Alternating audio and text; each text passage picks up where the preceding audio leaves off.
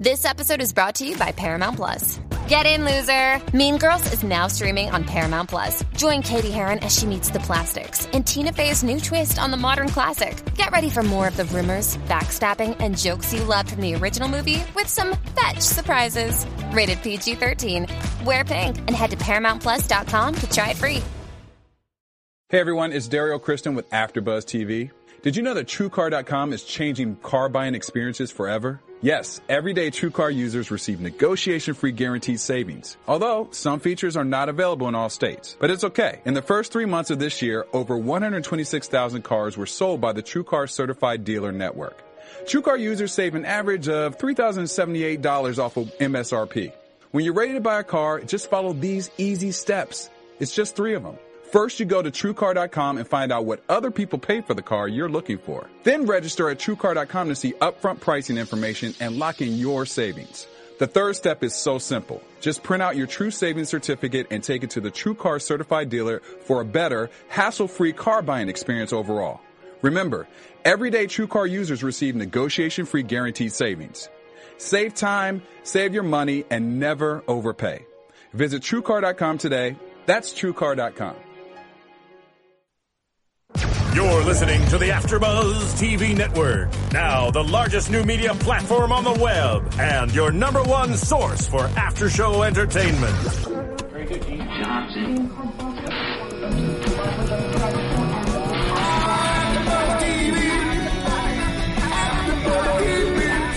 From the AfterBuzz Studios in Los Angeles, California, presented by Maria Menounos and streaming live thanks to Akamai Technologies. This is AfterBuzz TV's Salem After Show. We'll break down tonight's episode and get you all the latest news and gossip. And now, another post-game wrap-up show for your favorite TV show. It's AfterBuzz TV's Salem After Show.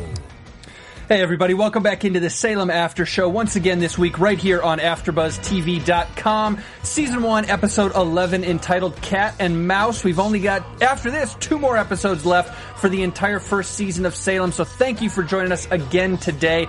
I'm your host, Bobby DeMuro, joined by my lovely panel, Marissa Serafini next to me, and across the table, Anna Koppel and Jesse Owen. Hey guys. Hey. Everybody excited to talk today about a little Salem? Of course. 2 episodes left in the season after this, so it's coming to a head. Oh, yeah. Luckily, we get a second season, though. Mm-hmm. Yeah, it's definitely winding down. You can tell, like, the tension buildup it's coming.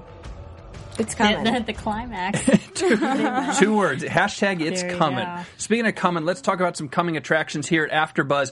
Maria Menounos' new book is out, The Every Girl's Guide to Diet and Fitness, How I Lost 40 Pounds and Kept It Off, and How You Can Too. That is in stores, on Amazon, at Barnes & Noble, and all those good places. It's doing very well. We're very happy about it. But if you haven't picked up a copy, if nutrition and health and fitness and stuff is your interest, or you know somebody who might like it, this would make a phenomenal gift. Of course, she is the author of The Every Girl's Guide to Life, which did very well. This is kind of the second installment in that series, and it is doing very well too. You can pick that up online pretty much everywhere. So, or if you actually go to a bookstore still, you know, it's at the bookstore in a hard copy, like we have here. All right, let's talk Salem today, you guys. Let's start with John. John goes to trial, and a lot happens with him.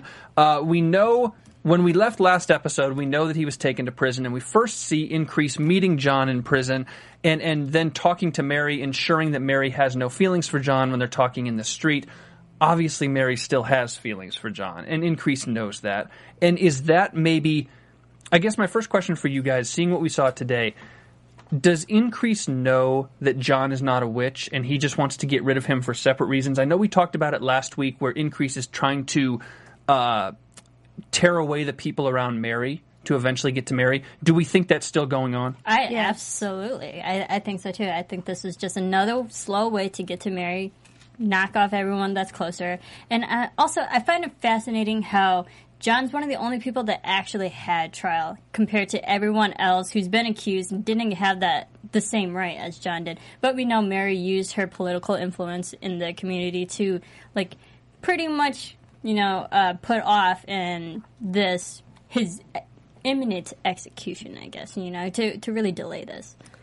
do you remember the story that Increase told Cotton about he once had a friend who he was in the same situation, and then later that friend ended up killing 2 virgins as a sacrifice? Do you feel like that was a real story, or did he make that up? I don't trust anything Increase says, so no. I think he made it up. Okay. Jesse? I don't know. I feel like the story could be real. Maybe that's why he doesn't give anybody a chance. Like, anybody who's accused, automatically they're a witch in his eyes. But, it's interesting that he mentions that story, because I actually thought it was kind of true, because we've been saying that Increase has been right this whole time. He's very accurate with all of his accusations, and then we hear a story when he was actually wrong. So this might have been one of the situations that led him to the path where just accuse anyone and get rid of them. I can see it. I also think that if it were true, if Increase actually had this situation going on, we know a lot more about him in the sense that witches are his only life's work, effectively, because this happened when he was a lot younger, he said. And so from that point, from then to now, knowing how respected he is in general in the New World and the Old World, and knowing how feared he is, it's like he's just out looking for witches, and that's the only thing he does. He's not actually that much of a reverend, it would appear. So he's literally going, excuse the awful pun, on a witch hunt at all times. And when you start doing that, you're going to start making mistakes, and you're going to find witches when they're not there, and you're going to persecute anybody because that's just what you think you should be doing. You're going to see everything around a dark corner that shouldn't be seen. Hence, my point being, he's wrong about John, and I think if this were true, and if that story's true about his friend before, maybe he's going to be a lot more wrong a lot more frequently and just lash out and try to convict everybody because he doesn't know. And it's been lucky that he's been right so far. Yeah, and I think, the audience knows that John isn't a witch. So I like the fact that, he's accusing John of being a witch, but we're still having the 2-3-step process to make sure that he isn't. Well, do you think he's maybe letting his emotions get in the way because he sees that John has had this influence over Cotton that he maybe doesn't like? Because he did open with, there's a time where I wanted you as my son. That's who I saw you as. And, okay, I feel like maybe that's where he's maybe coming from an emotional place because he doesn't like the sort of influence that he's had on Cotton. He doesn't like that he has this kind of hold on Mary, and he maybe doesn't like the sort of influence he has on the town. And I think that this might be an emotional thing for him, and that not that he necessarily thinks he's a witch, but he just doesn't like who he is. And especially because he might take it as like a personal betrayal because of who he thought he was. And to piggyback off that, I think you could be right. And to piggyback off that, it's also the idea of who John's parents are and how several of the selectmen voted not to go to trial with John out of the memory of loyalty for his parents. And Increase wants to be the big dog in town. And even though John, in Increase's mind, John is probably not comparable to him, though he is a threat of some level, Increase is probably thinking, you know what, he comes from this family, he comes from a respected family, people in town respect him, I need to cut out his legs from under him so that I'm the only one who's respected and feared in town. Absolutely. Yeah. Increase can't take competition. He's got to win, right? He has to win at all costs. Right. So, before we move on to some of this John stuff in the trial, one quick note, Michael Gardner spoke, our buddy. Working acting on Salem, he sent us pictures a couple weeks ago, and he said, I believe, yes, ma'am, twice to Mary when the scene came in where she was looking to go to the prison, looking to go into jail at night to talk to John. So said yes, ma'am, a couple times. It counts. It counts. It counts. It's awesome. More money. It's awesome. Made it through on the show and whatever. That was cool. So good for him. I know he's going to be tweeting about it, so we got to say something. But let's talk about Mary and John. She goes to the jail in that scene, goes to the prison at night, and offers to arrange an escape for him. Obviously still in love with him, obviously still has feelings for him, but he says, I can't escape, I refuse this offer, I don't want to run, I'd rather die here. And interestingly says, at least in my point of view, the thing about Giles Corey, and says, now I know why Giles Corey didn't fight back, I don't want to legitimize this at all. And this is the John we saw in the first couple episodes coming back. Very level-headed, very skeptical, very normal in an unnormal world, normal in a bizarre world, and he's doing it again here, and he's like, all the rest of you are crazy. I'm not only going to not fight the crazy, I'm going to step so far back from it, you can do whatever to me, but I'm not going to acknowledge it because it's only going to make the hysteria worse. Yeah, exactly. I think it's that, if he acknowledges all this hype that's going against him is pretty much making his enemies win. And that way he's not giving them the satisfaction. And I think that's that might be another, way he's fighting this. His emotional battle be like, hey, I'm not going to give you that satisfaction, do whatever. And considering the background he came from, and we don't know his whole story, and we saw in previews for next week that there may be something with Indian country with him or whatever, but considering the violent background he came out of, I don't think anything physical that can be done to him really scares him that much. Yeah, and I think it's also, like, if he does fight, if he is resistant, that would make them fight back and push back even harder. Yeah. So if he doesn't put up a fight, and maybe it would make everyone who's accusing him, reconsider, hey, he's not fighting, he is, maybe probably not guilty, then they would back off on their own. Although, what did detectives say? Detectives say that when a not guilty person gets arrested, they'll, like, rant and rave in their cell, and when a guilty person gets arrested, they go to sleep.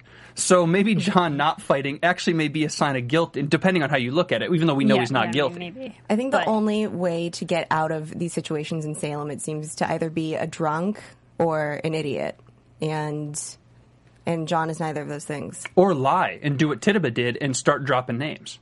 Right. Mm-hmm. I don't think John would drop names. Definitely not. He wouldn't throw anybody under the bus. But, I mean, even though this episode's about him being tried and all that, like, let's be honest. Like, John's not going to be convicted as a witch. Right. You think Cotton can defend him?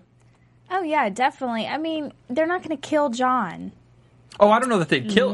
Maybe something else will happen, but you think Cotton can defend John? I know we don't want to get too far into predictions, but I don't know if Cotton's got what it takes. I don't know. I think he'll actually I'll go ahead and say my prediction. Cotton will prove to his father that, he knows more about it and he can be a strong-willed man.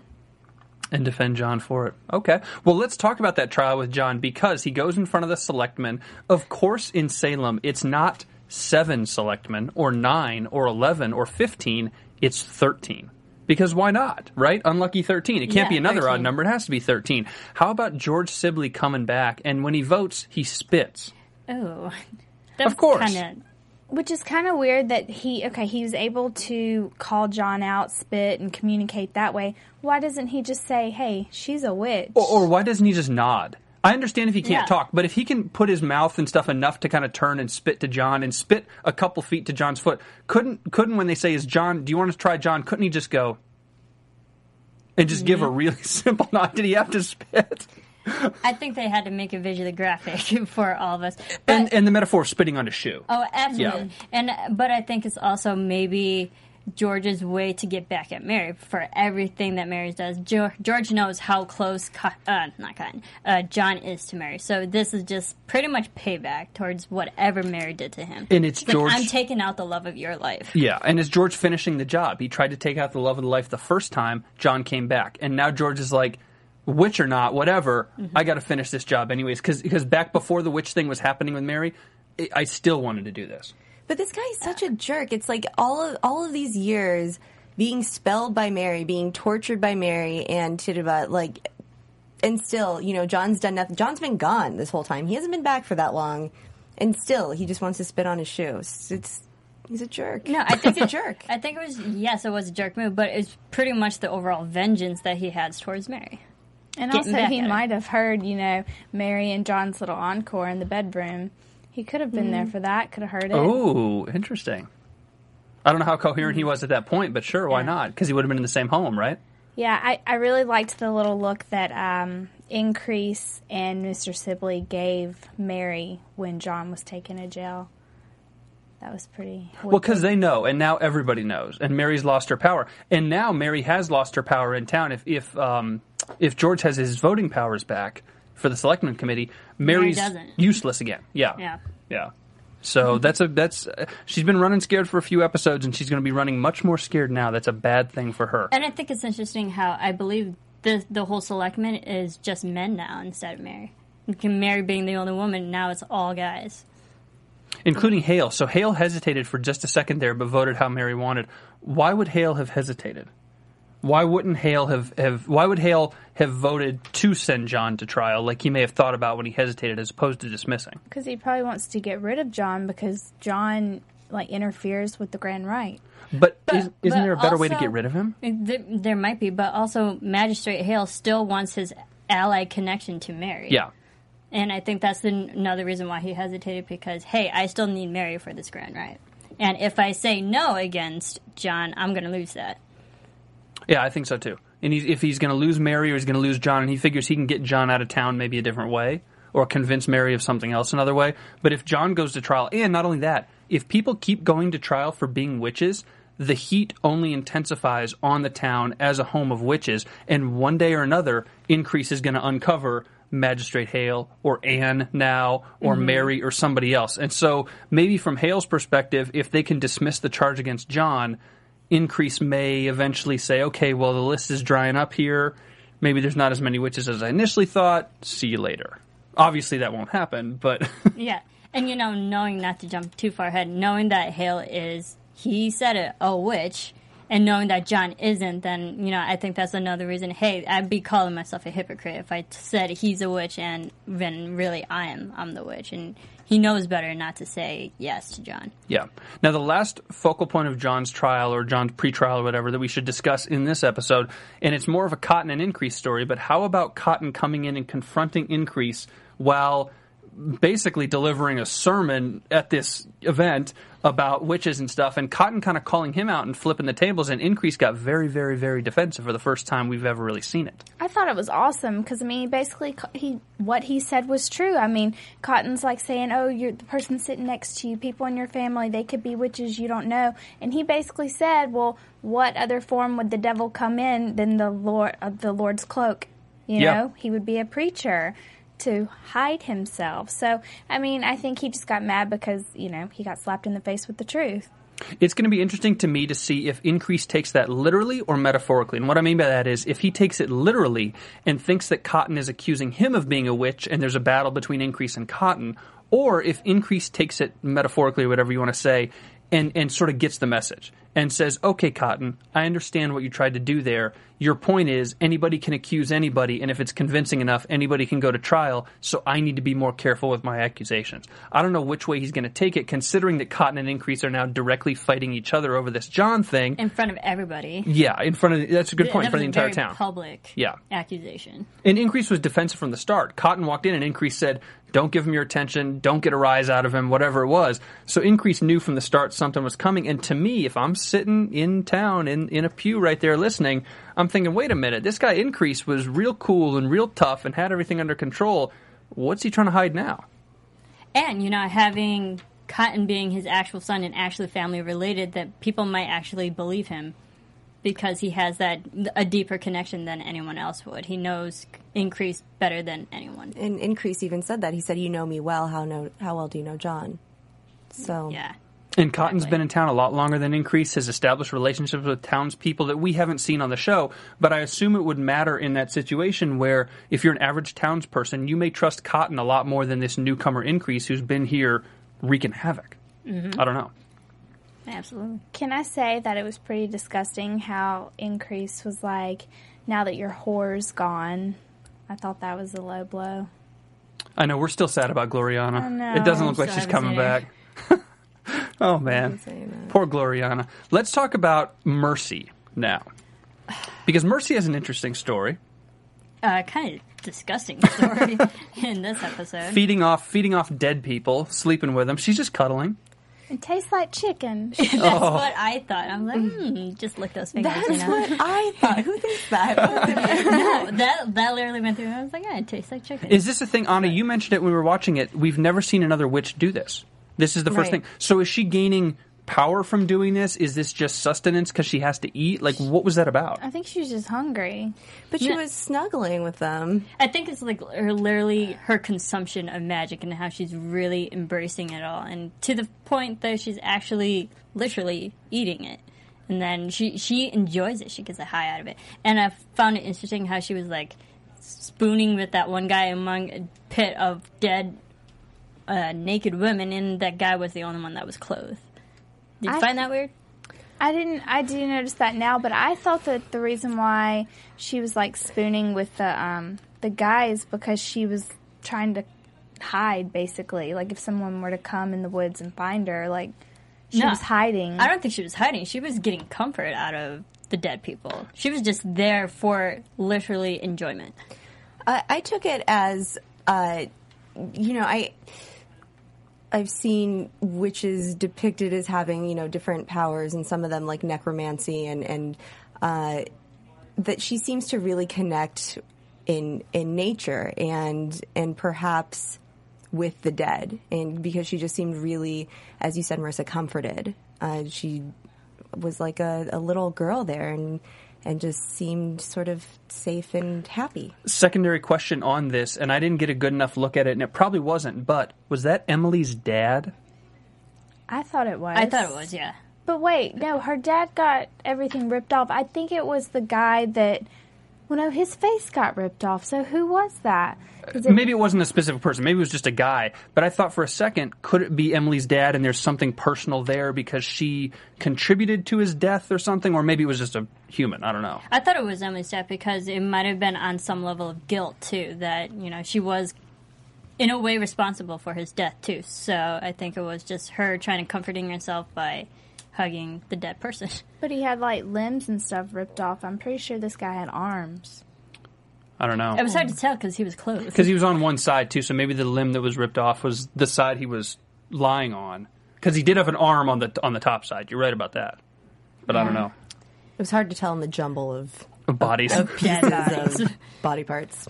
But Mercy, too, so she's in the forest, or Increase, not Cotton. Increase goes looking for her with Isaac. We'll talk about him in a second as it comes, but the more I see Mercy, and we've talked about her a lot as a witch and kind of out of control and kind of a psycho and very violent prone, much more than any other witch, I wonder, and I don't know, so I'm of course speculating, and we haven't seen anything to this effect, but did Mercy get a bad strain of witchcraft? When she was brought in by Mary and them, was she brought in incorrectly or something, and she is so much more out there and a little more violent and a little more crazy than the rest of them, and everybody else is measured, or is it just because she's a teenager still?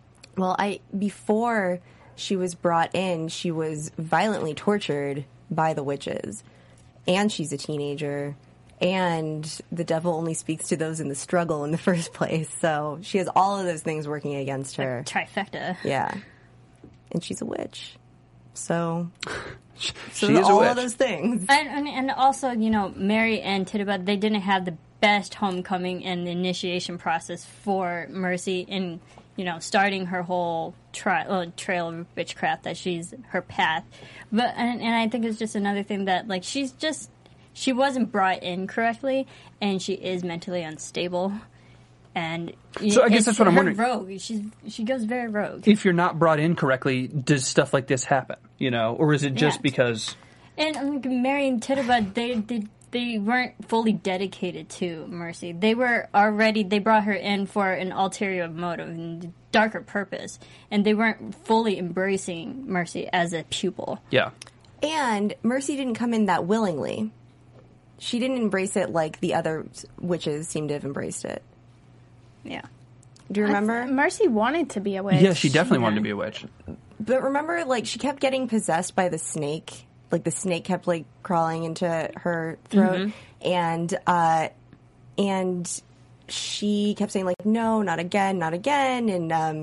And then there was some conversation about, the only way to stop fighting this is to embrace it. And so, she finally did. But I think she went in, fighting against it, too. Yeah. Mm-hmm. Yeah. She's very conflicting. She is very conflicting. And then she gets in this fight with Isaac. Well, Isaac wasn't really involved, but he was there. He gets in this fight with Increase, and Increase starts throwing knives at her, and she gets stabbed. So what are the rules with witches when they get stabbed like this? She's not hurt at all? She's fine? It seemed like she was fine. I thought you had to burn witches. Or at least one way to officially vanquish them is burning. Yeah. And that was just a stab. I think you have to take more. You have to take more extreme measures to really off a witch. Which wouldn't Increase know that if he's going into the forest to track down Mercy? Wouldn't he think, I know I have a knife for my protection, maybe, but I can't just stab her. So when he throws the knife at her, but he wasn't looking to kill her. He was looking to bring her back with him. I agree, mm-hmm. But it still wouldn't incapacitate her. If a stabbing isn't going to do anything for a witch, it's why? And it's also interesting how Mercy didn't die as fast, because she, being so new to the witchcraft, you think that she might be weaker, but it shows just how powerful she has become in the last few weeks. So she is really a witch. And we don't know the extent of her powers and how powerful she is. Yeah. And we do see in that fight scene with the knives, with the weapons, she doesn't get up like a human. She gets up supernaturally like a witch, and she sort of floats back up every time and kind of floats back and forth or whatever. So you can see powers or whatever point that is, you can see the supernatural in her come out. I feel that was like the devil's influence. Well, and she's now... Cotton already knew... Or Increase already knew that she was a witch in his own head. Little did he know he was probably right. But now she's totally outed herself in the way she's moving around with him. A human couldn't float around like that. There's certainly something there. So he knows that's there, so he's definitely going back. He won't be going back with Isaac, though. Poor guy. No. Well, he did actually bring Isaac back. No, the second... later, in a future episode. Okay, yeah. He won't be going back with Isaac again, because Isaac wore it on this one. Can I say a part of me, really, really wanted, after Increase turned on Isaac, I was hoping that when Mercy was there, Isaac would have helped defend Mercy. Oh, and just killed Increase? Yeah, I really wanted that to happen. But I liked how Increase was very intuitive in that situation. It's like, why is he helping me? Why is he saying this is all for me when he really detests him? Yeah. So, that was good on Increase to pick that up. And it's smart on Increase to pick up, God love you, Isaac, you're an idiot, man. The character, not the actor. But he's not smart enough to do anything on his own, to think deeply. He's kind of just a useful guy. And Increase knows, wait a second, would he really go into the forest for anybody? Me or whomever else? He wouldn't go into the forest for anybody, so somebody's feeding this to him or somebody's prodding him to do it, because he wouldn't think that far ahead to chase a witch into the forest from me. Even if he liked me, he probably still wouldn't do that. Yeah. So exactly. Okay, let's talk Mary a little bit. Or excuse me, let's talk Anne and Hale. Anne and Magistrate Hale first, because I want to get to Mary at the end. Anne, what do we say? She's a witch. She's a witch. She's a witch. Yay! Are you happy about it? Yes. So now she'll calm down and then join them, and all good things will happen. She'll be a good witch. She'll be like Glinda. Yeah, I'm sure she will. She'll be like Sabrina. Magistrate Hale is not good. That's what I was thinking. She'll be just like Glenda or Sabrina the Teenage Witch. Hey, Sabrina's awesome. Sabrina is awesome. So, is she going to be Old World or New World? New World. Well, no, wait a second. That's a good question, because Magistrate Hale comes from the Old World, and she was not brought into witchcraft. It was passed down to her. And it's not even like...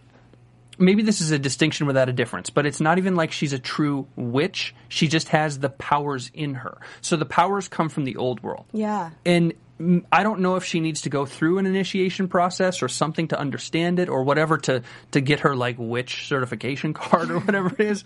But the powers are in here from the Old World, so I don't know what that means. But also, she might have inherited powers from the Old World, but she has the awareness of everything that's going on. And she is, I feel, deep down a good person. She would use it for the better. She would use it for good, not for evil. So she's like a Renaissance witch. Well, Can I throw a monkey wrench into you guys right now that I just considered? I didn't even think about it when I was watching the episode. What if Magistrate Hale, in the final scene telling her that only people with powers can access the mask, guess what, you're a witch? What if he's lying to her? Because if he tells her that you are a witch, only people with powers can access the mask, guess what that's going to prevent her from doing? Telling Cotton or Increase. Exactly. She will never go to Increase if she is part of the witch team. But the mom was like, you need to tell her the complete... Maybe something else. Maybe that was a red herring and something else was the full story. But you're right. Well, spoiler alert, though. And spoiler alert, guys, seriously. If you didn't watch previews for next week, the previews from next week suggest... Her eyes go red and all that sort of stuff. Mm-hmm. Yeah. So... Which is Maybe. crazy. She might be... Okay, another prediction. What if Cotton sees this happening and wants to protect his new love? Is she his new love, though? He's a sucker for gingers. That's a quote of the after show. I think he's just lonely. I think that because he wasn't even really that upset that she turned him down. He's like, nah.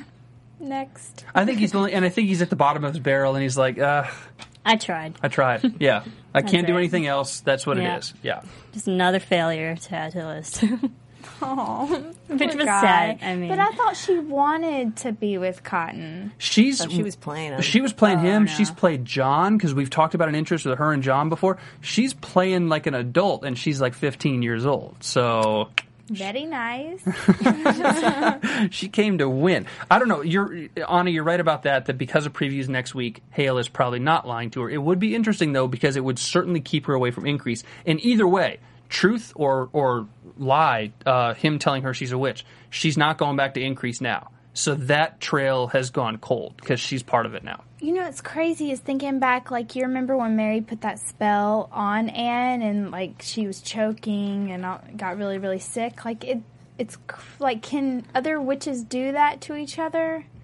Like, this kind of spells? That's what makes me think that, like, Anne has the powers but doesn't have... But she doesn't know how to harness the power. Yeah, the ability hasn't come in yet. She hasn't learned or been taught or whatever. That whole initiation process hasn't happened like it happened with Mary, like it happened with Mercy. So maybe until then, she can still be affected or she gets affected more. I'm just curious, if Mary knows as much as she does supernaturally, wouldn't Mary or somebody else be able to sense that Anne has some kind of power going on? I don't know, but I know that now that I think about it, the devil made that remark whenever Anne got into put on the mask and came in and it got dark. He was like, "Oh, you've come home, my child." Yeah. Well, I think her powers are very dormant right now.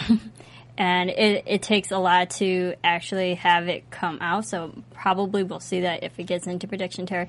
But I want to talk about Hale and his backstory. Yeah. I thought that was interesting that, he was 8 years old and he saw his parents burn in front of him. I mean, that's got to be traumatizing. And I think it was that moment where he first realized he has supernatural powers and witchcraft. It made me think of, I don't know if you ever watch X-Men, but the mutants, when they get their powers, it's periods of heightened emotional stress. And that was very stressful, traumatizing time in his life, which came about his powers.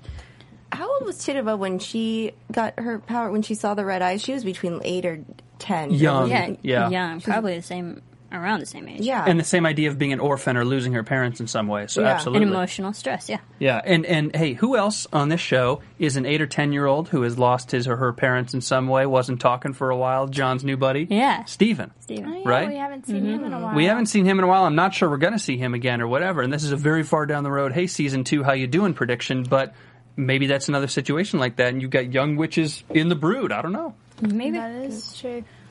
I thought it was really interesting, too, how Tituba and Mr. Hale came over in the same kind of condition. The plague. I don't know if Tituba survived the plague, but he survived the plague.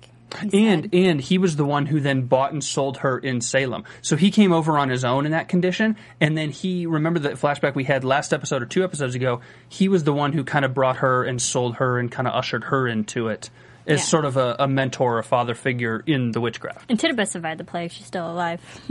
Yeah. Well, yeah, but I didn't know what sickness was going on while she was coming over. Right. There were rats on that ship. Well, I'm probably around that time was like smallpox and any type of probably hepatitis, anything. I can't even imagine being on a ship at that time anywhere for whatever reason. Just being somewhere like that for a month or two over. Ugh. Heck no. And in small confines like that, no. Just can't even. I don't even know the words. Ugh. Okay. Moving on. Let's talk Cotton. Cotton has a chemistry set in his room. He does. It looks like he has, I always think, Cotton's gotten into chemistry, but then I realize he has, botulism waiting to happen is really what it is. He's all these little bottles of whiskey, which I don't know if he's making himself or not, but sorry guys, I don't know why I brought us right to here because it's been on my mind. But he has all these little bottles of alcohol all over the place, which I don't think they sell. I think he's taking them. You know what he's probably doing? He's probably taking them from airplanes. That's probably what he's doing. Right? You know those little bottles they give you on airplanes? Time traveling, That's definitely what it is. That's going to go with that as a fact. Cotton and Increase at each other's throats again, although today we should have seen this coming. I think this is one of those things you were talking about, Marissa. We should have seen it coming. But thank goodness Cotton finally actually stood up to Increase. Not only the public thing when Increase was delivering the sermon about John's trial, but also in private when Cotton came to his door late at night and said, I'm going to defend John. Cotton finally has a friend in John. They've been buddies for a while now. And his only friend. And Cotton is now going to draw a line in the sand. I would hope, he said it, so I hope he does it. and he's going to defend Jon and in his own way become a man. No, and first of all, sober up too. I mean, he has to be sober in order to be legit, to have a fair trial and stand off against Increase and his father. Yeah, well, they're the same person, but yeah. So when he says defend, does that mean he's going to be Jon's attorney now? Pretty much. Lawyer, wow, yeah. he's trade of all kinds, right? Mather versus Mather. I think that actually is going to be right up his emotional alley because he's incredibly well educated. He's very book smart. So if he can pull it together and sober up, he's going to be able to out-argue 100%. Anybody. 100%. And this is Increase bullying people. Increase gets physical. He got physical with Isaac today. He got physical with the captain of the ship. He's been physical a lot. And when Increase doesn't get his way, he sort of imposes his will. Well, guess what? In a public trial, in a public courtroom in this thing, Increase can't just go beating up Cotton if he doesn't like what's going on. I'm sure he might. I'm sure it'll get physical. Yeah. But you can't really do that. And so this is an opportunity for Cotton to outsmart his dad. His dad wanted a man. His dad wanted a boy to become a man. That's why he wanted John Alden in the first place. He wanted more of a man who was more respectable, and he got Cotton. Cotton is a book smart, kind of nerdy guy, kind of lost in his books and not a real world experience guy. His books are going to pay off big time. It's book smart versus street smart. Yeah. Or street psycho. Or, yeah, that too. But it should definitely be an interesting face-off. Yes. I'm just ready to see Increase go down. Like, you didn't like that scene with him burning a bunch of 14-year-old girls? That was ridiculous. But we saw our girl Dottie. Did you see her in the back? Oh yeah, they were all there. Yeah, he got them all, man. But I thought there was more girls than that. There was 4 of them in that room. There's Emily, Dottie. I don't remember the other 2 names. Elizabeth, I think, was one. I think there were 4 in that room. Yeah. Yeah, in the room. But how many girls have there been? Because I thought there were more. I thought there was like Mercy's 6 minions, pretty much. Or I thought there were just 4, but 4. Around there, yeah. Because whenever they attack the dad, Emily's dad, like Emily's standing off, but there's still a lot Mercy of them. Wasn't even there, so there was like more. I thought there was always 4 girls and Mercy. So but like with all Emily together 5, and Mercy, then there would have only been 3 girls. Yeah. So and there was more than that attacking her dad. So I just wonder. Who were the other girls? Well, those girls have to get revenge on Increase now. Did he let them go? What happened to them in the torture chamber? They're probably still there. Probably still hanging. Looking for Mercy. That young girl's just chained up in his basement. It's weird. To put it mildly. Yeah. It's crazy how mind-possessed that they still are over Mercy, how they think that she's this great person. And that's the crazy thing is they don't even have reason to think it. They don't understand all of Mercy's powers, and they don't understand maybe how they manifest themselves, but they've already killed for her. But it doesn't appear that they literally know that she's a witch and there's witches in town. We haven't seen a scene where Mercy has told them any of this. So it's like Mercy's almost a cult leader at this point. They also have a weird idea of loyalty because they're standing there like Mercy's going to do this and she's going to do that, but if they're really loyal, they wouldn't be selling her out like that. Yeah, I think. Well, they didn't give up the location. It was Isaac that gave up the location. Well, so they were keeping it shut and still being scalded with water. Yeah, but they could deny that she's a witch altogether.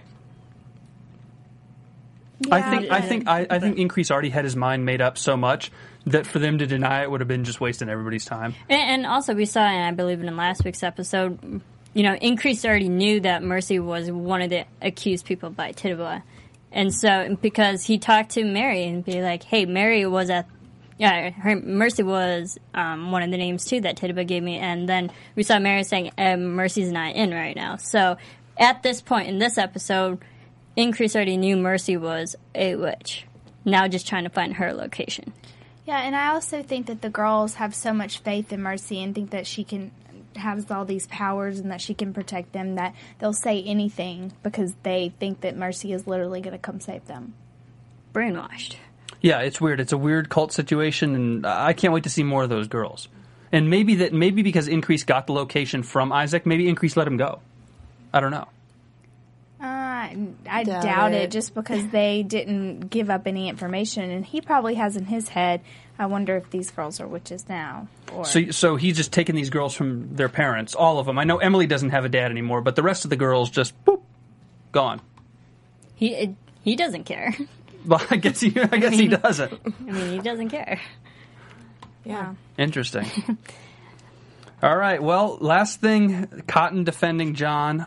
We talked about it a little bit, but a big last scene with him and with Anne being a witch, and a couple good things to end with on the show. So the first question I have for you guys before we do news and that stuff is a little prediction-y, but is Cotton going to be successful defending John? Anna, you kind of said it already about using his brain, but how's that going to work out for him versus his father? Okay, it might get into predictions territory, but I think Cotton is really going to put up a verbal fight, and he's going to have more people in the town back him up. And therefore, the majority wins against Increase. I agree. I think actually that he's going to restore some sort of logic and reason into Salem in the trial, because Increase only has to go with his crazy accusations and his and intimidation. And Cotton is learned. I guess we'll see. All right, hey, let's get into news and gossip. AfterBuzz TV News.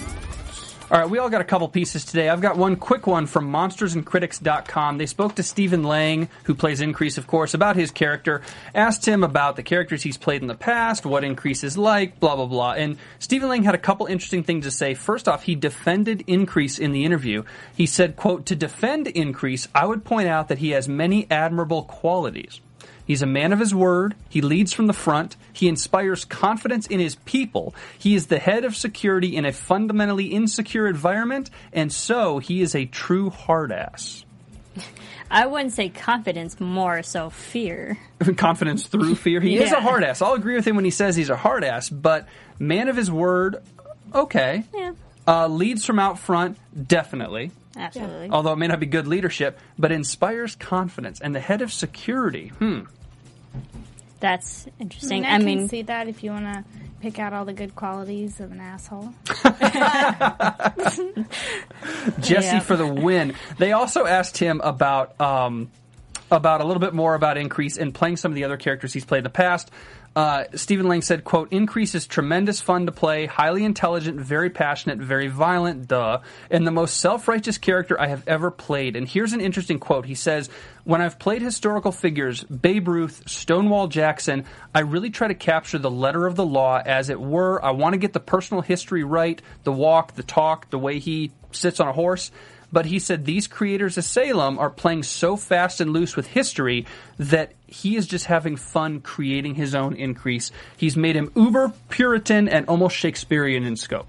So I mean, I would agree with that. And even those two previous, those characters in themselves, Babe Ruth, they were very misunderstood people. And not a lot of people gave them the respect and quality that they deserve. So, I mean, he brings that to his character. I believe, he's very misunderstood. A lot of people don't see it in his perspective, his ways. So, I mean, I think he's portraying it very well, though. And I will say, when you set a series in 1692, not many of us, save for maybe history professors, know a ton about the real Increase Mather. You don't have to be a baseball fan to know a little bit about Babe Ruth and kind of know some of the things he might have done or what he might have looked like because you've seen pictures. So when you play Babe Ruth in a television show or movie, you have to kind of stick to the letter of the law because it's a bigger focal point and more recent. When you play a reverend from 400 years ago, it's probably right on the creators to take so many more liberties because we wouldn't know the difference anyways. So have fun with it and have a little fun doing it and let the actors kind of go crazy, and Increase is crazy. Crazy. Right. All right, Jesse. Well, anyways, mine's on Stephen Lang as well. He will be in the upcoming 3 Avatar sequels. Wow. That's pretty exciting. Well, directed by James Cameron, absolutely. Yeah. Do we know what character? No, he said he couldn't talk about it. Okay. So, that's exciting. That's really exciting. So there's going to be 4 Avatar movies. That's the other news. I mean, I guess we knew that sequels were coming, but it's a lot of work for him. Oh, yeah. But, the first one was amazing. Anything James Cameron does is pretty much amazing. That is true. And, that would really spike his career, too. I mean, everyone's going to be seeing that, and he's definitely going to be in the spotlight for a while. Yeah. And I like his transition from, well, I'm sure he's gone back and forth, but, movies, having the career in movies and television, and that's a very solid career. Yeah. For sure. Oh, he's a good actor. There you go. Well, are you... Yeah, okay. That's it. Mine comes from Michelle Harvey at Lorelei, Loreleilee, the number one. Michelle Harvey, we know her better as the flashing Puritan, and we have pictures. There she is. Now, incidentally, Michelle Harvey is roommates with our friend Michael P. Gardner. Oh, there you go. So she sent me some messages. She's been on the show since the pilot, said she auditioned to be one of the dancers in the goo orgy scene. Yeah. Okay. Yeah, everybody remembers that, right? But when they came back to film in January, they turned her into a Puritan. She has been that ever since. So we can kind of go through these pictures as I'm talking about it. The director said that they wanted a picture of her in a bikini, which she didn't have. The casting lady, Kate, pulled her. She told the casting lady she had a black bra and panties, and so they took a picture. She found out she got the part a few days later. So she wasn't really sure what she was supposed to do. But she was she knew that Shane West was going to be involved, and she kind of imagined that she was going to be, stripping in John Alden's room. So the day comes, and wardrobe gives her, we can go back because gives her a cape, 2 pasties, a merkin strip, thigh-high stockings, and shoes. And she still doesn't really know, what's going on. So she says... so I had to pull the robe outwards to one side and keep one hand covering my private area. The director asked if I could take off one of the pasties so it wouldn't show. We did a practice run. Nothing showed, just like it was supposed to. First take goes smoothly. Second take, director asked me to pull the cape out just a little bit more at the waist. Do the scene. After I passed Shane West, I looked down and completely exposed myself to him. Whoops. After that, asked for some double-sided tape. Oh, well, it's just a boob. So there she is, and then if we can go through some more of these pictures, please. So there she is as a corpse, and that's Michelle with Brandon Braga, who's a writer-director, and there's she and Michael together. Our buddies. Our buddies. And I don't know, that might be all the pictures that I have. So there you go. Oh, and then also that parasol that Mary was carrying around in this episode was Michelle's. She just brought it to set one day so she could have a little shade. And then Joseph, the head of wardrobe, stopped her and asked if it was for sale. So she ended up selling it to him. Wow. Nice. That's a good story. Yeah, it's pretty cool. She said it's an 1860 folding parasol. Wow. And she has 2 more, so I don't know if those other 2 are for sale or not. But maybe they'll show up in the show. Maybe they will. Very nice. That's good cool. stuff. Good tweets from them, too. All right, guys, let's get into predictions. And now, your AfterBuzz TV predictions. All right, Jesse, I know you kind of dropped all your predictions already, but what else you got for us? I'm going to go ahead and predict that Cotton will beat Increase in court. John will be freed, and the people will start having a lot more respect for Cotton, and they're going to drive Increase out of town. That's what I'm going to say. Interesting. Okay, I'm going to argue with you, but Anna, go ahead. I predict a return of Gloriana. Yes. Only because they keep reminding us that she was once there and that she left. They show us that in the last time on Salem. They keep reminding us. So they keep reminding us for a reason. Like she's still going to be around. Smart woman. And hopefully she'll return after Cotton has banished his father. Jesse and I agree on this point. Well, okay. I think because we did see in the previews, Anne has some internal, demonic thing within her, her supernatural powers. But I think Increase might find out about Anne now being a witch. And then it's going to be Magistrate Hale defending his daughter versus Increase before we even get to the whole execution of John. So we're going to see another fight going on. I agree that we're going to see another fight going on. It's not that one, though. I think that John, we saw in the coming attractions that Increase confronts John about his past with Indians. And I think that Indian past is going to come to light. and John will be indefensible by Cotton for something that he did to the town or with the Indians against people in the New World, not as a witch, but as a human doing something very, very, very bad. John's bad past will come out to light, and Cotton will be unable to defend him. It's going to ruin their friendship, and John will not be guilty as a witch, but he will be guilty for something else because of that Indian past, and the town will look at him completely differently. It'll be a completely different trial. Yeah, and yeah, they might. That's a good point. They might have a completely different trial that's not witch-related. So, all right, social links, what stuff you're into. Jesse, where are we at? You can find me on Instagram and Twitter at Miss Jessie Owen. You can follow me at Koppel for Mayor, KOPPELFORMAYOR. You can follow me on Twitter and on Instagram at Serafini TV. And I'm on Twitter at Bobby DeMuro. Marissa and I are having withdrawals from Penny Dreadful having ended, and we've only got 2 more episodes of Salem with these 2, so we're going to go through major withdrawals this summer. So tweet us, you guys, if you have a new show you want us to do or something new's coming out. We want to hear from you. Absolutely. Pound it. That's it on the show this week. Remember, if you're on iTunes or YouTube, hit subscribe, rate us, comment, do all that good stuff. We really appreciate hearing from you. We'll see you next week. From executive producers Maria Menounos, Kevin Undergaro, Phil Svitek, and the entire AfterBuzz TV staff, we would like to thank you for listening to the AfterBuzz TV network. To watch or listen to other after shows and post comments or questions, be sure to visit AfterBuzzTV.com. I'm Sir Richard Wentworth, and this has been a presentation of AfterBuzz TV. Buzz you later. The views expressed herein are those of the hosts only and do not necessarily reflect the views of AfterBuzz TV or its owners or principals.